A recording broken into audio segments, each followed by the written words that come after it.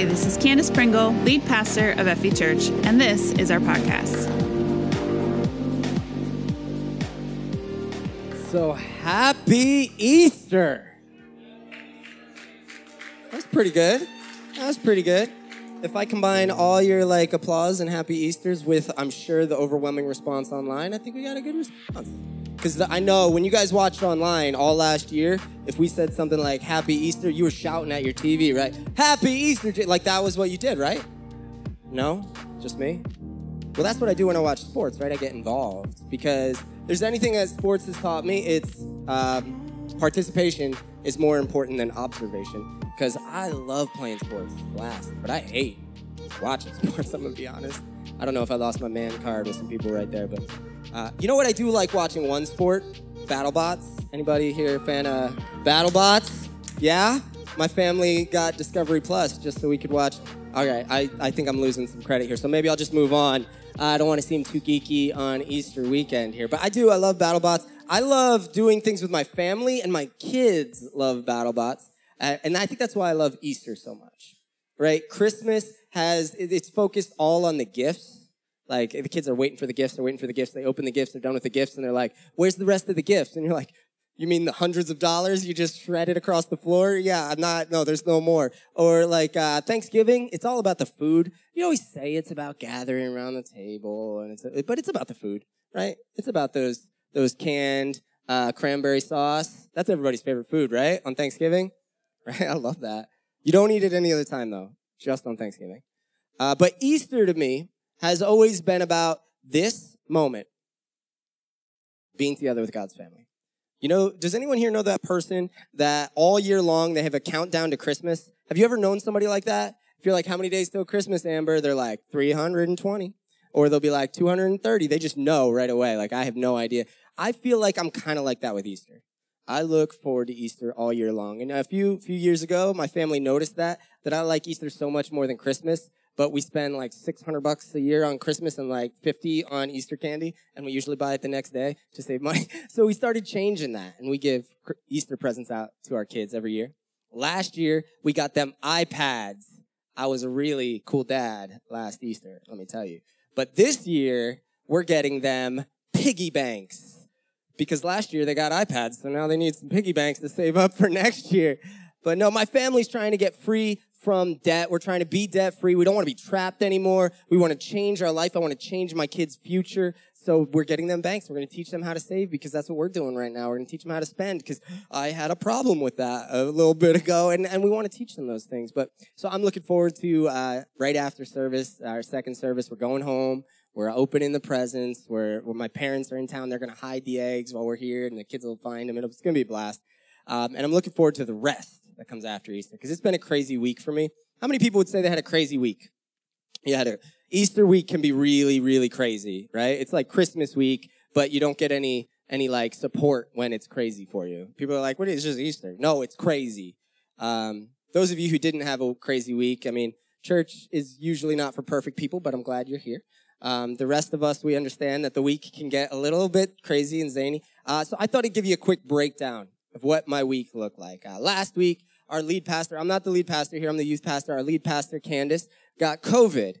So with 48 hours notice, it's, Jason, you're up to bat, you're preaching. I'm like, okay, I got this. And then when we preached last week, talked about the Holy Spirit, and God did some awesome stuff. But then Monday morning rolls around, Candace still has COVID, so there's things to figure out. I wake up, 5 a.m., my in-laws are in town, so I woke up to in-laws sleeping downstairs on the couch, and I'm moving through the house quietly because I got to get out. I go to Lowe's, I buy some paint, I go to somebody's house, I paint their house. I've been doing some side jobs trying to get out of debt. After that, I come home, I help my wife clean up after in-laws being in town, because they're great in-laws, but when you have guests, your house gets messy. So we clean up, finish cleaning around 5:30. Our home group comes over at 6. We love the Hollenbach home group, about 8 adults, 4 couples, a bunch of kids, like 12 kids running around the house. And the Hollenbach home group's there, and we have a meal, and we celebrate, and we talk about the Holy Spirit, and we had a great conversation. People leave the house around 9, so a late night. Tuesday morning, wake up bright and early, come to work, have our staff meeting, film the FV Youth Service, edit the FV Youth Service, because we do it online now since COVID. And after that, we got invited to a friend's house for dinner. This is a a thing my wife and I are doing. We're trying to have people to our house for dinner at least once a week, or we go to someone's house once a week. And out of the 13 weeks of the year, we've only missed one. We're trying to be in people's lives because COVID taught me I need community. I don't know how many people learned that, but I need community. So even though it was a crazy week, yes, I went to somebody's house. We had a meal. We got home after 9, another late night. Wednesday comes around, film the church announcements. Doesn't Mel do a great job in those church announcements? It's not easy. Like, I know I make it look easy, but I've been doing it a little while. She's brand new. She's killing it. So I film that. I start my work for the sermon. I got to study for the sermon. I spend about 8 hours studying some things we'll get into in a second. After that, I have to go home for FV Youth at my home. We have about 15 kids in my living room worshiping God, studying the Word, talking about the baptism of the Holy Spirit. Great time. They leave around 9 o'clock. Another late night at the Hollenbach house. Thursday comes, wake up at 5 a.m., drive to my buddy's house to pick up that shiplap wall that's out there for our photo booth, because that was the only time he had available. Drive it here, unload it by myself. By the way, that weighs about 250 pounds. That was a bad idea. Then I do a little bit more work for my sermon, and then I have to change gears because somebody called into the church Tuesday, and they lost a loved one, and the memorial was on Thursday night. So I have to take care of this memorial service. I was super, super glad to be able to help in that way. It was a great time to remember, but I had to prepare it. Got my hair cut by Fidel, who's in here somewhere. Got my hair cut by Fidel. Rush, yeah, he does a great job. Go to Fidel. Anyway, so rush to the memorial service. I'm there with the family. We grieve. I do the message. I lead an altar for Jesus. And then afterwards, there's this moment where people are just about to start sobbing. You could feel it in the room. Something's going to break. And the son, he grabs the sound system and he puts on a song, and like everyone, it just releases the tension. People begin celebrating the person who passed, and there's that transition from sorrow to joy, the remembrance, and that was a beautiful moment. And every word I said during the memorial did not match the moment of people moving from sorrow to celebration. And then after that, came back to the church. I got here around 7:30. We had our Financial Peace University. Another 9 individuals trying to get debt free. We're working on this together. Get home after 9:30. Another late night in the Hollenbach house. Then Friday morning, wake up bright and early, 6 a.m. We got youth convention. What students went to youth convention? There's one. All right, most of them are going to be here second service of the backing kids. We brought 26 kids to a church in Harrisburg for an outpouring of the Holy Spirit. Amazing worship, powerful words, some fun, some games. We get back around 7:30. I hang out with some students for a couple more hours, get home at 8:30, and my parents are in town. So I stay up late with them, have some dinner, and get to bed around 10:30, another late night in the Hollenbach household. Saturday morning rolls around. Wake up bright and early, get the bunny tour ready. Who saw the Easter bunny drive by their house this week? If you're here and you were invited by an Easter bunny, way to show up to the right church. Just saying. Like, Easter bunny shows up to my house and invites me to church, I might be finding a new church. I'm just like, that's just pretty cool. So I'm doing that for a couple hours. The volunteers take over. I get some lunch with my dad. We come to the church around 3. We finish the decorations. We get set up. We get home around 6. We get some dinner. And then I finished my sermon prep, and I went to bed last night. I'm going to say 1 o'clock, because that, if I say later, you guys will be upset. Get to bed 1 o'clock, another late night at the Hollenbach household. I had a crazy week. I had a crazy week. But it's not about me, because my crazy week has nothing compared to Jesus' last week here on earth. If I'm complaining about having a little extra blessing in my life, getting to have a bunny costume, driving around in a Jeep, getting to be there for people as they celebrate their deceased father, if I complain about a job where I get to make a little bit of extra money and provide for my family, if I complain about my in-laws playing with my kids an extra day and my parents coming out to spend some time with me, if I complain about these blessings, how am I going to treat the burdens that might come? It was a great week because I got to work towards serving my Savior for Easter weekend. I got to look forward to being here with you guys and celebrating Jesus. And Jesus, on his last week here on earth, he was celebrating. He was celebrating something big to the Jewish people. Something so big, they had to do it every year. As a matter of fact, it was their holiest day. Think Christmas and Easter combined. So the 2 days that we have to show up to church, right? The only 2 days that church is required, which it's not technically true. But those 2 days smushed together and you get the Passover. Jesus, his last week on earth, before he was crucified and resurrected, was Passover week. It's a huge deal. It's a big deal because, and this is where we'll get into what Passover is, because it was when his people, the Jewish people, went from being slaves to being free. That's what Passover is all about. We were slaves, and now we're free, and it's God who did it. You see, the Israelites, they lived in slavery in Egypt. They were God's chosen people, the children of Abraham, and they end up, through circumstance, through God's divine ordination, they end up living in Egypt, and God blesses them, and they multiply until there are so many of them that the great nation of Egypt goes, they need to be our slaves. We can't let them live free because they'll outnumber us, they'll outgrow us. We can't do this. Let's make them slaves. They become slaves. Millions, it's believed, of slaves living in Egypt. And God goes, you're not going to be my slaves anymore. He calls out Moses. He says, Moses, go tell Pharaoh, let my people go. We know this one, right? We know, let my people go. Moses says it. Pharaoh's like, no way. That workforce ain't going to happen. So God sends a plague. He turns the water to blood. The very thing that gives life becomes blood, which is a representation of life. And then he's like, nope, not leaving. He sends frogs. This is worse than the blood. Frogs are disgusting. Frogs cover the land of Egypt. He says, let my people go. He says, no. Lice and gnats fill it. Bugs all over the place. Then wild animals or flies come. Then pestilence of livestock. Their animals start dying. Then boils. Then thunderstorms. Then locusts. Then darkness for 3 days. That's coincidentally the amount of time that Jesus was in the tomb. I'm just pointing it out. It's kind of dark in tombs. God covered. We don't have time. I got to keep moving. So then we've got 9 plagues. Pharaoh still won't release them. God says, go to him one more time. Say, let my people go. And if he doesn't, I'm going to get you free. I won't leave anyone in slavery. I will release my people. I will bring freedom to them. And he goes and he says, if you don't release us, God will kill every firstborn male in all of Egypt. Pharaoh's like, you're not leaving. You don't get this. Your God, with all these silly tricks you're somehow doing, he's not God. I am God, and I say they're staying. And then Moses, he goes to the people of Israel, and he says, listen, God's Spirit's going to come over Egypt, and every firstborn male will die, including the livestock, including us, if we don't do something. So we need to cover ourselves. We need to prepare ourselves. We need to get ready for his Spirit to pass over us. We need to prepare. And then we read about the first ever Passover and the instructions that Moses gave them to protect them. Exodus 12, verse 5. The animal that you select must be a 1-year-old male, either a sheep or a goat with no defects. This is the first thing he says. Listen, Passover's coming. Something needs to die. I don't want it to be your sons. I don't want my children's sons to die. So I need you to find a goat. This goat, it must be perfect without defect. You can't give me something gross and dying, the sickly little thing. Take a perfect goat. Select it from among your herds without blemish or spot. You know why it had to be 1 year old? Because a 1-year-old goat is a full-grown adult male goat. It's no longer a child. It's no longer an infant. It is able to be seen as an adult. Why was it male? Because it represents the entire household.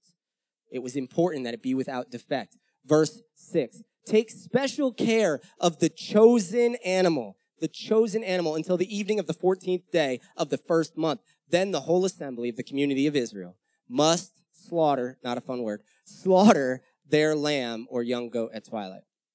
Not a lot of people like this Old Testament God. I had to slaughter a goat? Yes. He said 1 male will die in every household. Firstborn will die. He says slaughter the goat. The lamb first, though, had to come into your home and live there for a couple days. You had to take special care of it. This is not a picture I ever understood. They didn't just pick out a goat, tie it outside, leave it out there with some water. It came into their household. I cannot imagine my kids living with a pet for 4 days and then going, all right, guys, that dies so that you don't. And them having to face that. That's what God said. So that's what they do. Verse 7. They are to take some of the blood and smear it on the sides and the top of the doorframe of the house where they eat the animal. So they have to slaughter the animal that's been living with them. They have to take the blood. They have to wash it on the doorframe. Maybe you came into church and you know nothing about this. Why is this guy talking about sacrificial goats and blood? This is not, I don't want to be a cult. No, this is traditional. You see, there was a sacrifice that had to be paid. And there was a mark that had to be made by the blood because God's very Spirit was going to come over. And he didn't look at who was in the house.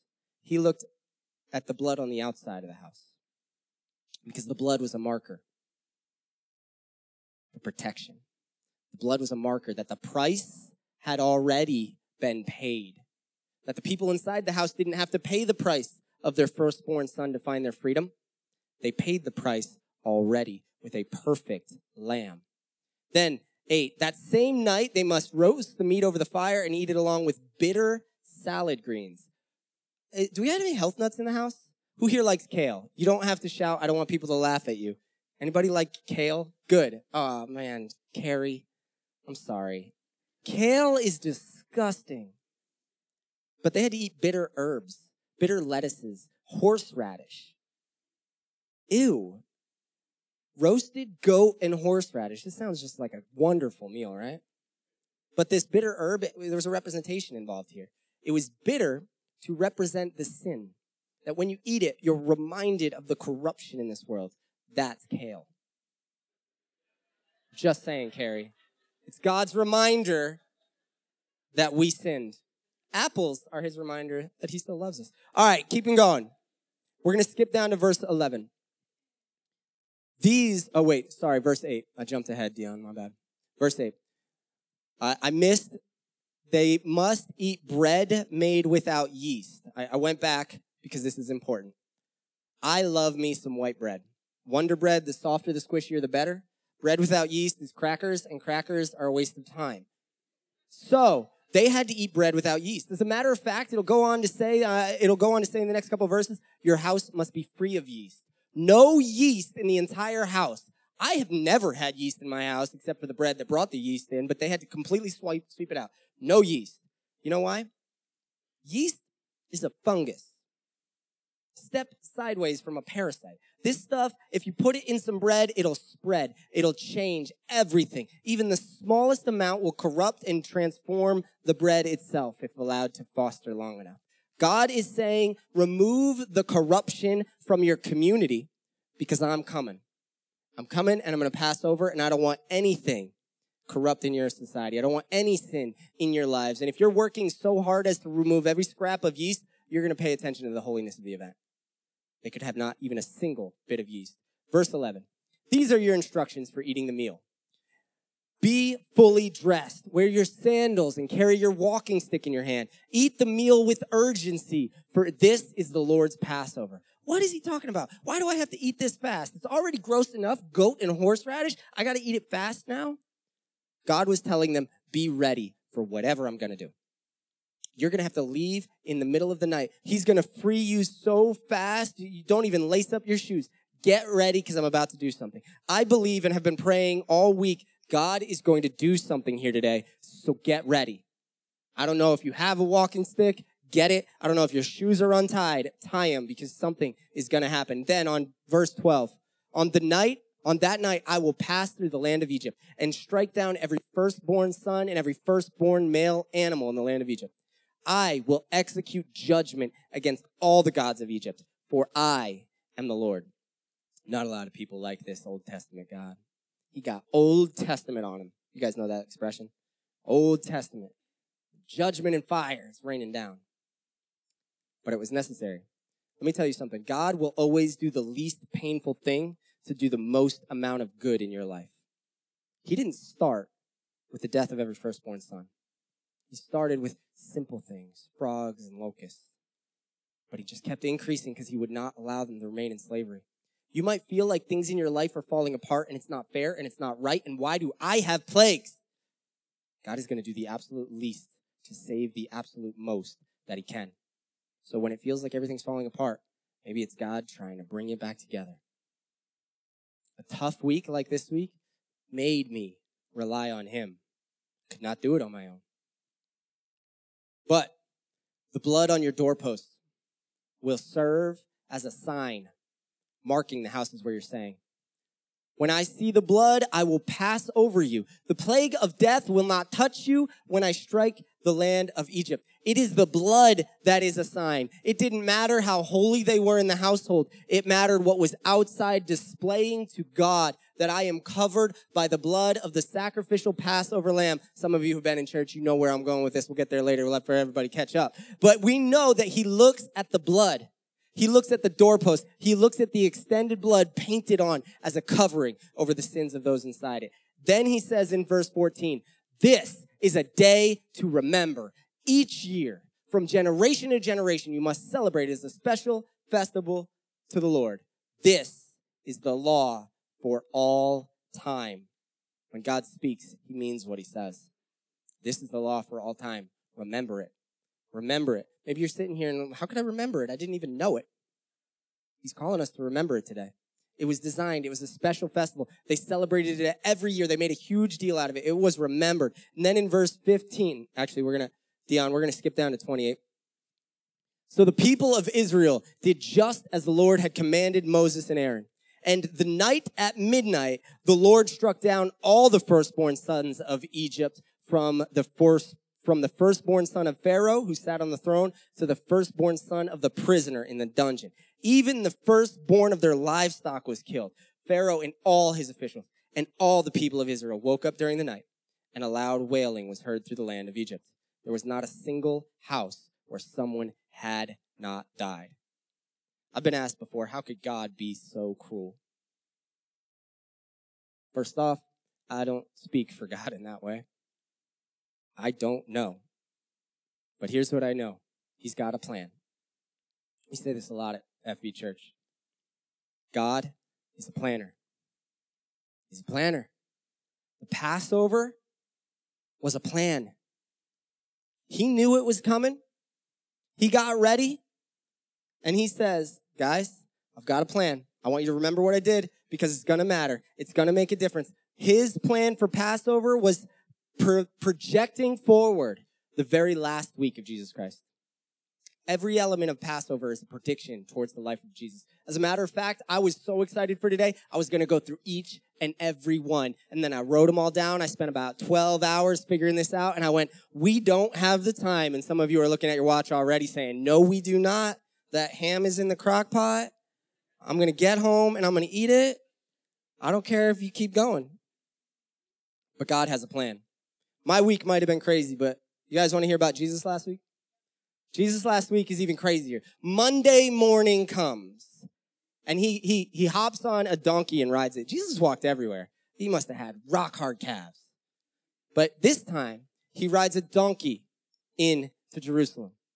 And on Monday, when he was riding that donkey, all the people of all the Jewish people, they're in Jerusalem. Remember, this is the biggest holy holiday. And it is a requirement of the law that they are to celebrate the Passover in Jerusalem. An entire nation comes to one place for a week. That's crazy. They're all there. They're gathered. And you know what? They're slaves again. Do you guys know this? When Jesus walked this earth, the Jewish people were being subjugated and ruled over by Rome. They went from being slaves in Egypt to being one of the greatest superpowers of all time. And then they started sinning against God and they fall and they fall and they fall and they fall. And then they go into exile and then they come back and then Rome takes them over.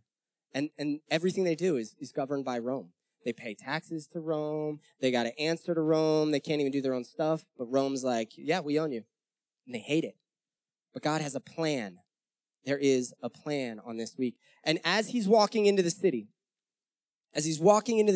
they're worshiping him, saying, Hosanna, Hosanna, glory to he who comes in the name of the Lord. Blessed are you, the Son of David. They are saying, here comes our conquering king. He's going to lead us to victory. You know what? We're all here, Rome. There are tens of thousands or millions of us. We're going to overthrow you. We're going to kick you out because we got Jesus on our back. He can raise the dead. He can heal the sick. He can fix the blind eye. So you know what, Rome? You got nothing on our man, Jesus. And they start worshiping him, and he's riding in triumphant on a donkey. And then they knew what was going to come next. When a conquering king came into a city, riding normally on a horse, not a donkey, he would march right into the center of the city, the political power seat, and he would declare, this is mine. So all the people, I bet you they're lining up their coats ahead of him, and they line it up right up to the Roman gates of their strongholds where Pontius Pilate is living and Herod is living, and I bet they're ready. Just go right in, Jesus. We'll knock down the gates for you. And they got their coats. This is what I think. The Bible doesn't say this specifically, but it does say he did not go to Pontius Pilate's house. He makes a right turn, and he goes to the temple. And they're like, why are you going to the temple, Jesus? You're not going to conquer the temple. Okay, maybe he's going to rile us up at the temple. Maybe he'll get us going at the temple. Maybe that's where we'll start our overthrow of Rome. Finally, freedom. Just like God in the Old Testament, we're going to go Old Testament on him. Or tear up Rome. But He walks into the temple on Monday, the first day of Pentecost. The first day of Passover. Sorry, guys. And here's how amazing God's plan is. We throw the word plan up there? I said it. Here's how amazing God's plan is. As he walks in to the temple. You know what day it was? It was the day of the selection of the perfect Passover lamb. The temple is filled with lambs. And the priests are walking around inspecting the lambs, looking for defects, looking for deformities, looking for problems. It was their job to pick them apart, to find the problems. And Jesus, he walks right into the temple. And again, it doesn't say exactly what he did. Here's what I picture. He sees a bunch of lambs and he just goes like this. He just stands in the lambs and he looks around and he waits for somebody to notice that the perfect Passover lamb had been provided. It wasn't a goat. It wasn't 1 year old. It was 33 years old and had been walking around them, healing their sicknesses, healing their diseases, and raising their dead. It was the perfect lamb. You know how we know that Jesus is the lamb? John declared it. John the Baptist, one of the greatest men to live in all time. He's calling all of Jerusalem to repent, and he sees Jesus in the crowd, and the Holy Spirit speaks to him, and he points, and he says, "Behold, the Lamb of God who takes away the sin of the world." God had a plan, and the Passover lamb was provided, and his name was Jesus. And he stands in the temple, and they start to realize what's happening. They know the imagery. They've been celebrating Passover their whole life. Why is he standing in the lambs? No. He's not the sacrifice. He's our Savior. He will defeat Rome. What's he doing? And then he turns, and he walks out of the city. And they're like, what just happened? And that's Monday. Tuesday morning comes. He's walking out of the place he was staying in Bethany into Jerusalem. He's walking up, he sees a tree. He's a little hungry. It's a fig tree. Walks up, he sees there are no figs. He curses it, and then he keeps walking. That one's weird. I don't know what that was. Maybe that's like when on my week, if I'm paralleling, maybe that's when I stub my toe and I curse the furniture. I don't know what, but he curses the fig tree. He's like, "There's no fruit on you. I'm done with you." And he keeps walking. And again, he goes right into the temple. He's in the temple, and he sees for the second time actually, people exchanging money, ripping people off, having bad deals. And he goes, "This is not the house of God." Earlier, when he was 12 years old, he said to his parents, "Why didn't you look for me in my father's house?" He knew the house. And remember, the Jews had to remove all yeast from their home on Passover. And Jesus, he's not having this yeast in his house. He sees them corrupting the house of God, and he casts them out. He flips over tables. He casts them out with a whip. He says, "Get out of my father's house, you money changers, you thieves, you stealing from the people of God. Get out, get out, get out." And he casts out the yeast again. And then he goes back to Bethany and he sleeps for the night. He's got a late night, I imagine. And he wakes up in the morning. He starts walking into Jerusalem again. And you know what he sees on his way? The fig tree. And the disciples, they look at the fig tree. They're like, "Yo, that fig tree's dead. Jesus cursed it yesterday. Hey, Jesus, look, the fig tree you cursed. Every branch is dead. There's not a single leaf on it." And he looks at him, he says, "Of course there isn't. All the miracles you've seen me do, you're impressed that I can kill a tree?" And this is when I go, there's something important about this fig tree. You see, figs represent Israel throughout the Old Testament. You can look up in Jeremiah, you can look up in Ezekiel, the many times where it says the fig. They're the grape and the fig of the world, that they are to bless the world. They're supposed to bless this world. But Israel, he looks at the tree, he looks at Israel, and he sees they're not producing fruit. And he says, "No more will you be the provider for the world. I'm going to extend it to all the world. You're not going to produce fruit, Israel. It's going to go to everyone." And he opens the floodgates. Heaven opens up in just a few days because we're only on Tuesday. And we're on Wednesday, sorry, right? Yeah, we're on Wednesday. Sorry, my week's crazy. We're on Wednesday, and he curses the fig tree, and the fig tree is dead, and he's like, Israel will no longer produce fruit. He keeps going into the temple again. And this time in the temple, according to John's gospel, the Pharisees and the Sadducees, they start testing Jesus again. They've been doing it in his whole ministry. They're needling him. They're trying to catch him in a lie so that they can convince him to do what they want him to do. They wanted to control God. They wanted to say, "God, we tell you what you do and you overthrow Rome." And he's like, "I'm not doing that." So they needle him, and he calls them out time and time and time again. And another part of scripture, he says, "Beware the yeast of the Pharisees." These Pharisees are the yeast, the corruption that has worked its way into God's church, into the temple. And he says, "Get it out, not in my Father's house." And he spends another day cleaning the yeast out. And then when he does that, the Pharisees are like, "This guy, he's a problem. We got to end him. We got to kill him."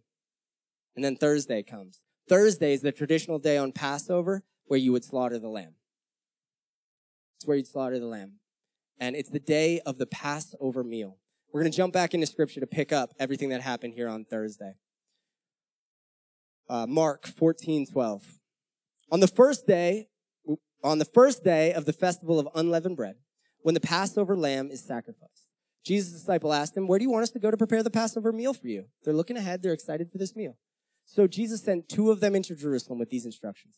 As you go into the city, you'll see a man carrying a pitcher of water. You'll meet him, follow him. As the man enters the house, ask the owner of the house. The teacher asks, where is the guest room where I can eat the Passover meal with my disciples? He will take you to an upstairs to a large room that is already set up. There is where you should prepare our meal. So the two disciples went into the city and they found everything just as Jesus had said, and they prepared the Passover meal there. So Jesus does this little thing where he's like, I'll impress you again. Go, there'll be this guy, he's got water, you go to his house, that's where we'll have the meal. This is weird. Like, why did this need included?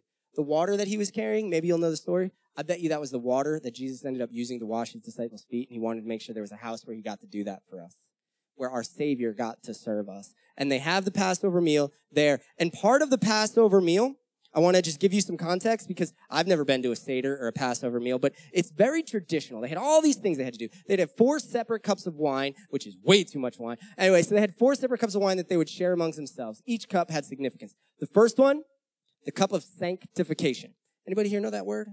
That's a big word. We use it in church sometimes. It means the cup of holiness, how they would become more holy. They had to drink of that cup. Then they had to drink of a separate cup, the cup of plagues. And they would have sayings and prayers and food they would eat between each cup. And this cup of plagues, it reminded them of the pain of the time in slavery, the pain that God had to do to bring their freedom. Then they would drink of the cup of redemption. This is the third cup they would drink of. And Jesus drank of all 3 cups. And they've been eating the meal together. And then they're having a great meal. Before they get to the 4th cup, Jesus is sitting with his friends, and something happens. Have you ever been to a fancy dinner and somebody says something and there's a record scratch in the room? And like everybody's talking, you hear the plates. Can you picture this? You clinky, clink, clinky, eating the food. You're eating some goat. You put it in the horseradish. You go, bleh. And then Jesus has a record scratch moment and everybody goes, whoop, and they look at him and they're like, what did you say? That's where we pick it up in verse 17. In the evening, Jesus arrived with the 12. As they were at the table eating, Jesus said, I tell you the truth. One of you eating with me here today will betray me. What a drama queen, right? They're having a good Passover meal. This is like when you're sitting at the Thanksgiving table and you got that one uncle and he goes, who'd y'all vote for? And you're like, what? No, not here. This is Passover. We're not doing this, Jesus. Greatly distressed, each one of them asked in turn, am I the one? Will I betray you? I see 12 grown men like all offended and hurt.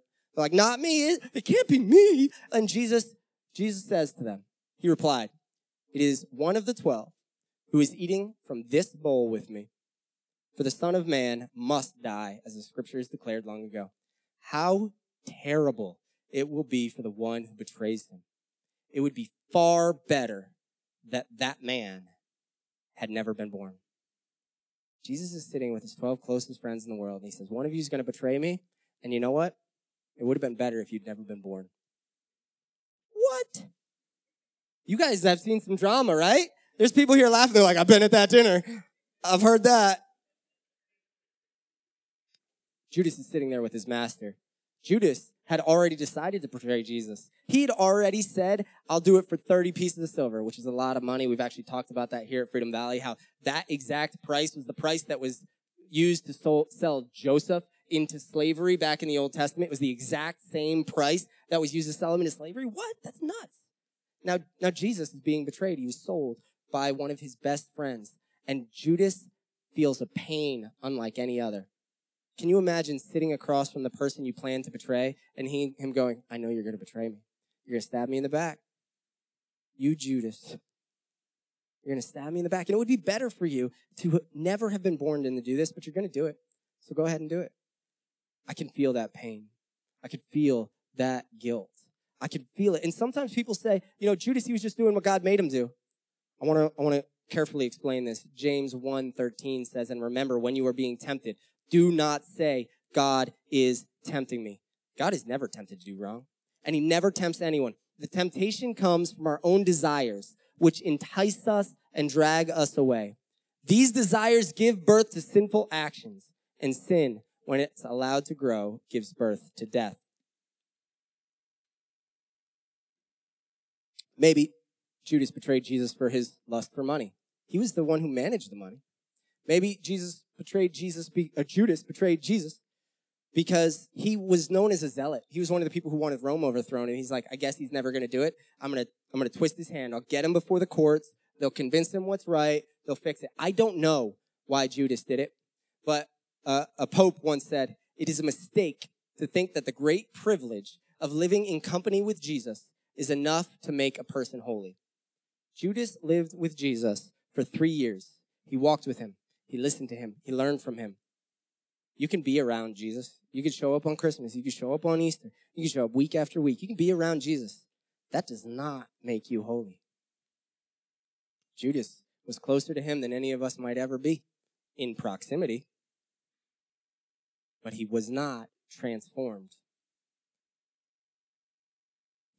Sometimes I think about Judas. How could he betray him even after Jesus warned him? And then I think of myself. How many times have I thought about a sinful action and then hours later done it? It wasn't spur of the moment. It wasn't accidental. It was a plan. You always think about stealing before you steal. You always think about lying before you lie. You think about the addiction and you long for it before you take of it. You think about that affair long before you've ever gone to the hotel room. You think about that lust long before you've ever gone to the website. You allow the sin to slowly corrupt you, and Judas had been completely transformed by his own temptation to the point that the pain of fighting against it on his own was no longer endurable. The pain had corrupted him, and the pain that was ahead seemed better than the pain he was in. Pain transforms us. The pain of our sin. Here's the truth of sin. It corrupts and brings pain. Affairs might seem like fun, but they shatter families. Addictions might be pleasurable in the time, but they destroy lives. Porn might seem like it's something that brings you joy, but it corrupts and destroys you. It kills your life. Abuse of yourself and others destroys the very image of God in a life. Stealing hurts everyone in community. There is no sin that it doesn't hurt anybody. It's only me. It destroys. Sin causes pain. Sin brings pain. But it also brings the need for the passion. The passion. The word passion has a modern meaning that we are familiar with. Love, desire, passion, a quick-made decision. I'm so passionate. But that English word has a Latin root, not a Greek root, not a biblical root. This is just our own language. It has a different meaning. And that meaning simply meant, from the Latin word passio, meant suffering. Not passion, not the way we think of it, but suffering. The thought that you loved something so much you were tortured by it. Suffering. And Jesus was often called the suffering Savior. He was called to suffer. His suffering was so great. His passion so deep. I told you about the first 4 days of Jesus' week. We got to Thursday night, and Jesus had a late night on Thursday. So he went to the Temple Mount, and he began to pray, and he stayed up until Friday. He didn't sleep at all. He prayed, and he sweat blood because he knew what was coming. He knew the pain that was coming. He knew the suffering that was coming. The pain of our sin led him to a passion so great, he was tortured even in and of himself as he prayed to have it removed. But he said, not my will, God, but your will. Take this cup from me if you can, but if you can't, I'll do it because I love them enough.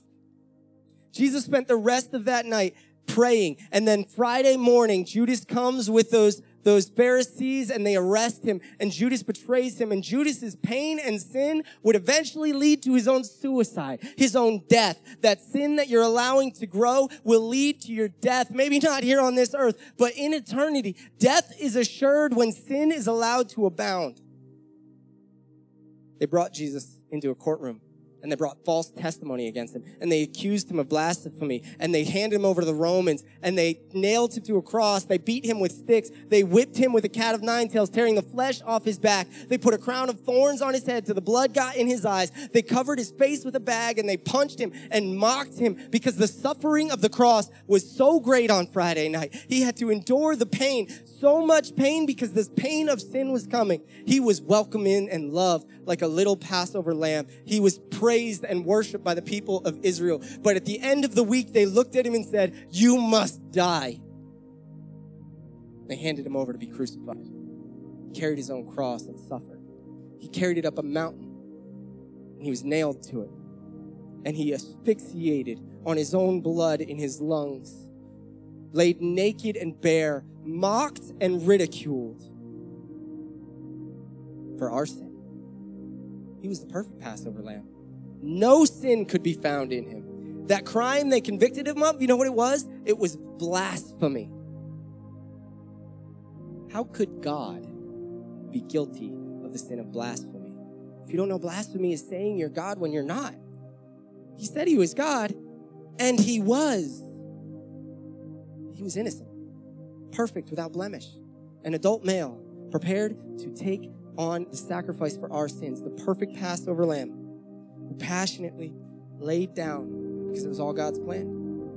And that perfect Passover lamb paid the price to free us from slavery, because on Friday night, he died on that cross. He was lowered and on Saturday laid in a tomb, a rented tomb, because he didn't need it anymore. Because he would walk out Sunday morning in the greatest miracle that we have ever seen. Death was defeated in that moment. When the Passover lamb was slaughtered and the Spirit of God went over Egypt, every single person died. You know what happened when Jesus rose from the dead? The Bible tells us there was a great earthquake and people rose out of their graves and they walked. The power of Jesus as the Passover lamb did not bring more death. It brought more life because he broke death. The sin that wants to kill you was hung on the cross with him, to the point that he declared, "Father, why have you forsaken me?" No human being has ever endured that passion and suffering where God turned his face away from his own creation.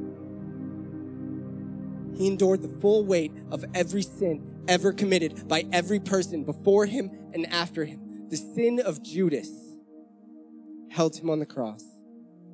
The denial of Peter held him to the cross. My sin held him to the cross. And as he breathes his last breath, he declares, "Father, forgive them, for they don't know what they're doing." They don't understand your plan, because you've had a plan since Passover. Your plan was to remove the pain of sin through my suffering, and I'll face it for them. The weight of this message has been heavy on me all week, because you've come in here with pain. Pain that you're so afraid to admit, because if somebody knows, if they knew, they wouldn't even let me in here. They couldn't welcome me. I don't even welcome me. I don't even want to live. I'll take the pain of Judas if it ends my turmoil and my stress and my pain. That guilt is too much. I won't bear it. I won't face it. I won't admit it. I won't change from it. I won't. The pain is too great. You don't understand. I've sat at altars, retching up every bit of my lunch as I endured my own guilt that I hadn't given away. I know what the pain you're holding on to is. But I know all the greater the passion of my Savior. The passion of his promise brought salvation. The promise brings salvation.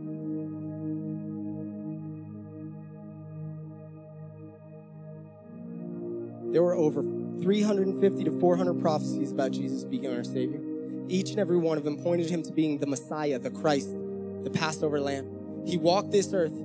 Another great man sees him and shouts, "Behold the Lamb that takes away the sin of the world." There can be no doubt that he is the predicted Passover Lamb, the Lamb that was waited for, the moment that we knew we can finally be free. Not just the Jews, but the Gentiles, the Americans, the everyones can be saved. We no longer need to just seek we don't need to seek a sacrifice of a lamb. We need to seek his forgiveness by pleading his blood. It was the Passover's lamb's blood is spread on the door, and as his blood was poured out for us, it covers you.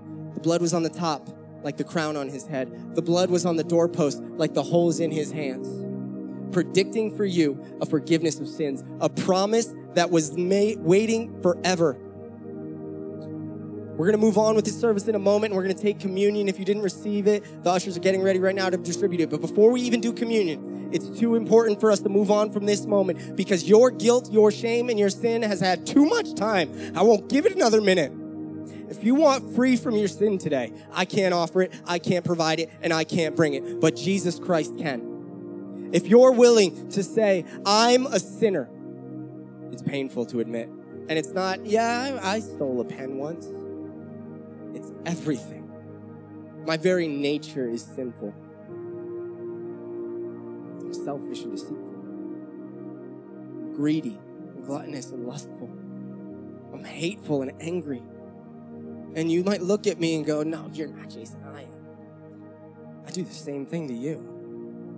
No, you're not, guys, I am. The greatest of all sinners. But when I confess my sin to him, Jesus said he is faithful and just to forgive us our sins, and he'll cleanse us of all unrighteousness. You need to admit that sin.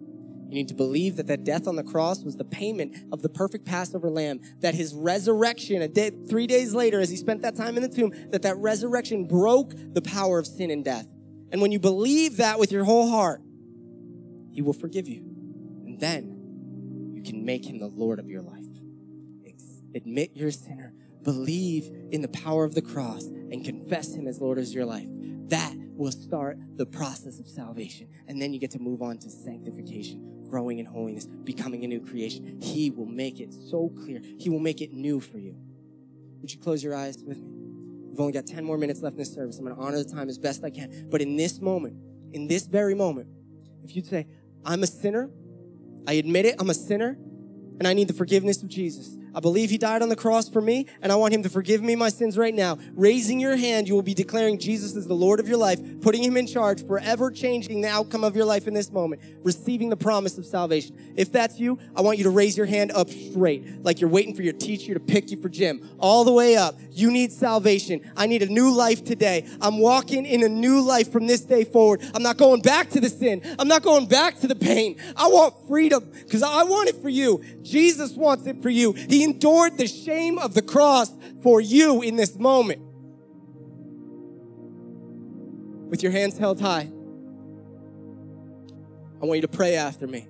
I'm going to ask all my believers in this room to pray this prayer out loud because it is a celebration and a declaration. You might not be making this decision, but you're going to pray for the person next to you out loud, declaring him as Lord of your life. Can we do that? Dear Jesus, I am a sinner. I am guilty. I believe you died on the cross. I believe you rose again 3 days later. I ask you to forgive me my sins. I make you the Lord of my life. And I will live from this day on a changed person because of your work of grace. In Jesus' name, amen. I'm going to ask every person in Freedom Valley, every new believer to celebrate with me right now because the Bible says they're celebrating in heaven. Good Friday is sad. Good Friday, he died. But Easter Sunday, he rose. And you're a new person. And you're redeemed by the blood of the Lamb and the word of his testimony. He's done it in my life. He'll do it in your life. This is the beginning of a new life. You've made a decision to follow Jesus. Text I'm into that number on the screen. Let somebody know the decision you made. And let me tell you, this is just the beginning. The best is yet to come. The old is gone and the new is coming. We are going to celebrate with you as a church. We're going to rush around you as a church. We're going to love you as a church. We want to help you with anything we can because we're a family. And families celebrate together. So we're going to celebrate together in a moment. Maybe you've taken communion before. We're gonna talk about communion, but I want to take it a different way than I've ever taken it. Not as a reminder of the pain endured by Jesus, but as a reminder of the victory that we received because of him. I told you that there were 4 cups at Passover, right? 4 cups they had to drink. Sanctification, they wanted to become holy. The cup of plagues, they wanted to remember their pain. The cup of redemption, that Jesus would forgive us one day. We just received redemption in this house. You're made new, and it's wonderful. The last cup is the cup of praise. You telling me God isn't a planner? Listen, the Passover plan was that the pledged pain would lead to the passion paid and the promised praise. He's a planner. He's going to do something here in this moment.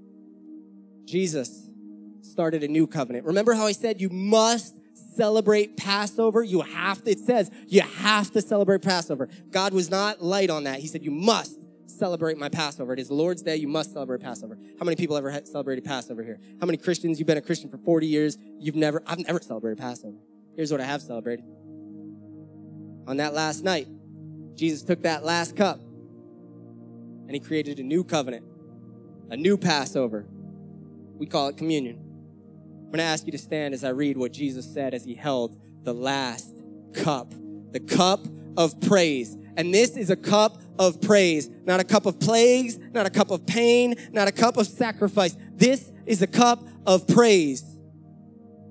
As they were eating, Jesus took some bread and he blessed it and he broke it into pieces. And he said, "This is my body. Take it, for it is my body."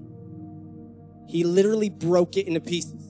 Every time I take communion, I crack it in half. Because his body was broken. My sin and my pain led to the breaking of his body. And they would have eaten bread together. They would have dipped it in a cup. They would have celebrated that unleavened bread, that perfect bread, that bread without yeast. We're going to do that right now. Would you take of the bread together, your Savior's body? Thank you, Jesus. Thank you, Jesus. And then he took a cup of wine and gave thanks to God for it, and he gave it to them. And they all drank from it, and he said, "This is my blood, which confirms the covenant between God and his people.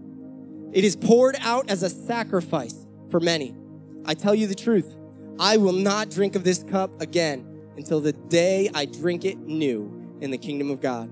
Jesus didn't drink the final cup. He didn't drink the cup of praise because suffering was waiting for him. But he told us to. He told us to drink the cup of praise, the cup that was his blood. See, we don't smear blood on the doorpost of our house. You know why? His blood is inside of us. It runs in our veins. He has forgiven us. He's made us whole. He was the perfect Passover lamb. And this blood is a celebration. We're going to drink it together in a moment. And this is going to be the end of our service. I'll pray to close right after. But here's what we're going to do, Freedom Valley. You remember earlier I asked you to celebrate? You drink this down. Listen, some of you, I know you came from different places. You might have had some partying days. This is a small cup. You guys got there way too quick. I know how it goes. I might have never been to a party myself, but I've seen movies. You shoot that down, and you shout. You shout praise. You don't hold back. He didn't. He wasn't ashamed.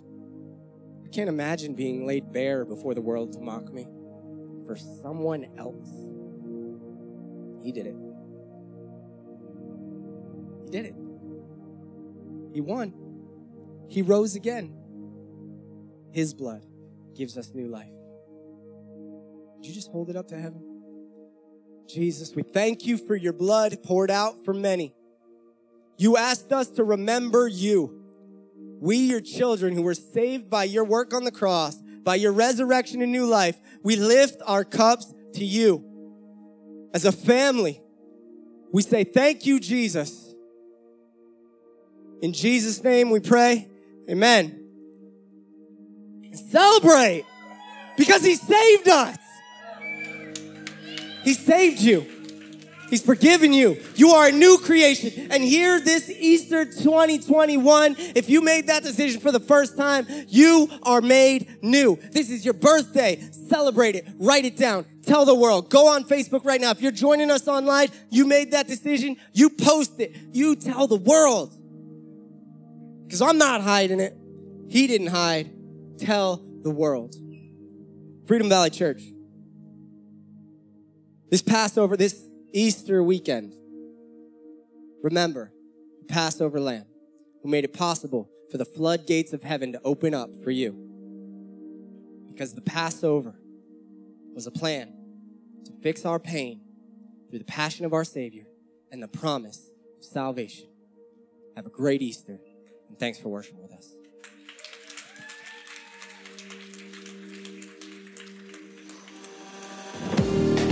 Thank you so much for joining us today.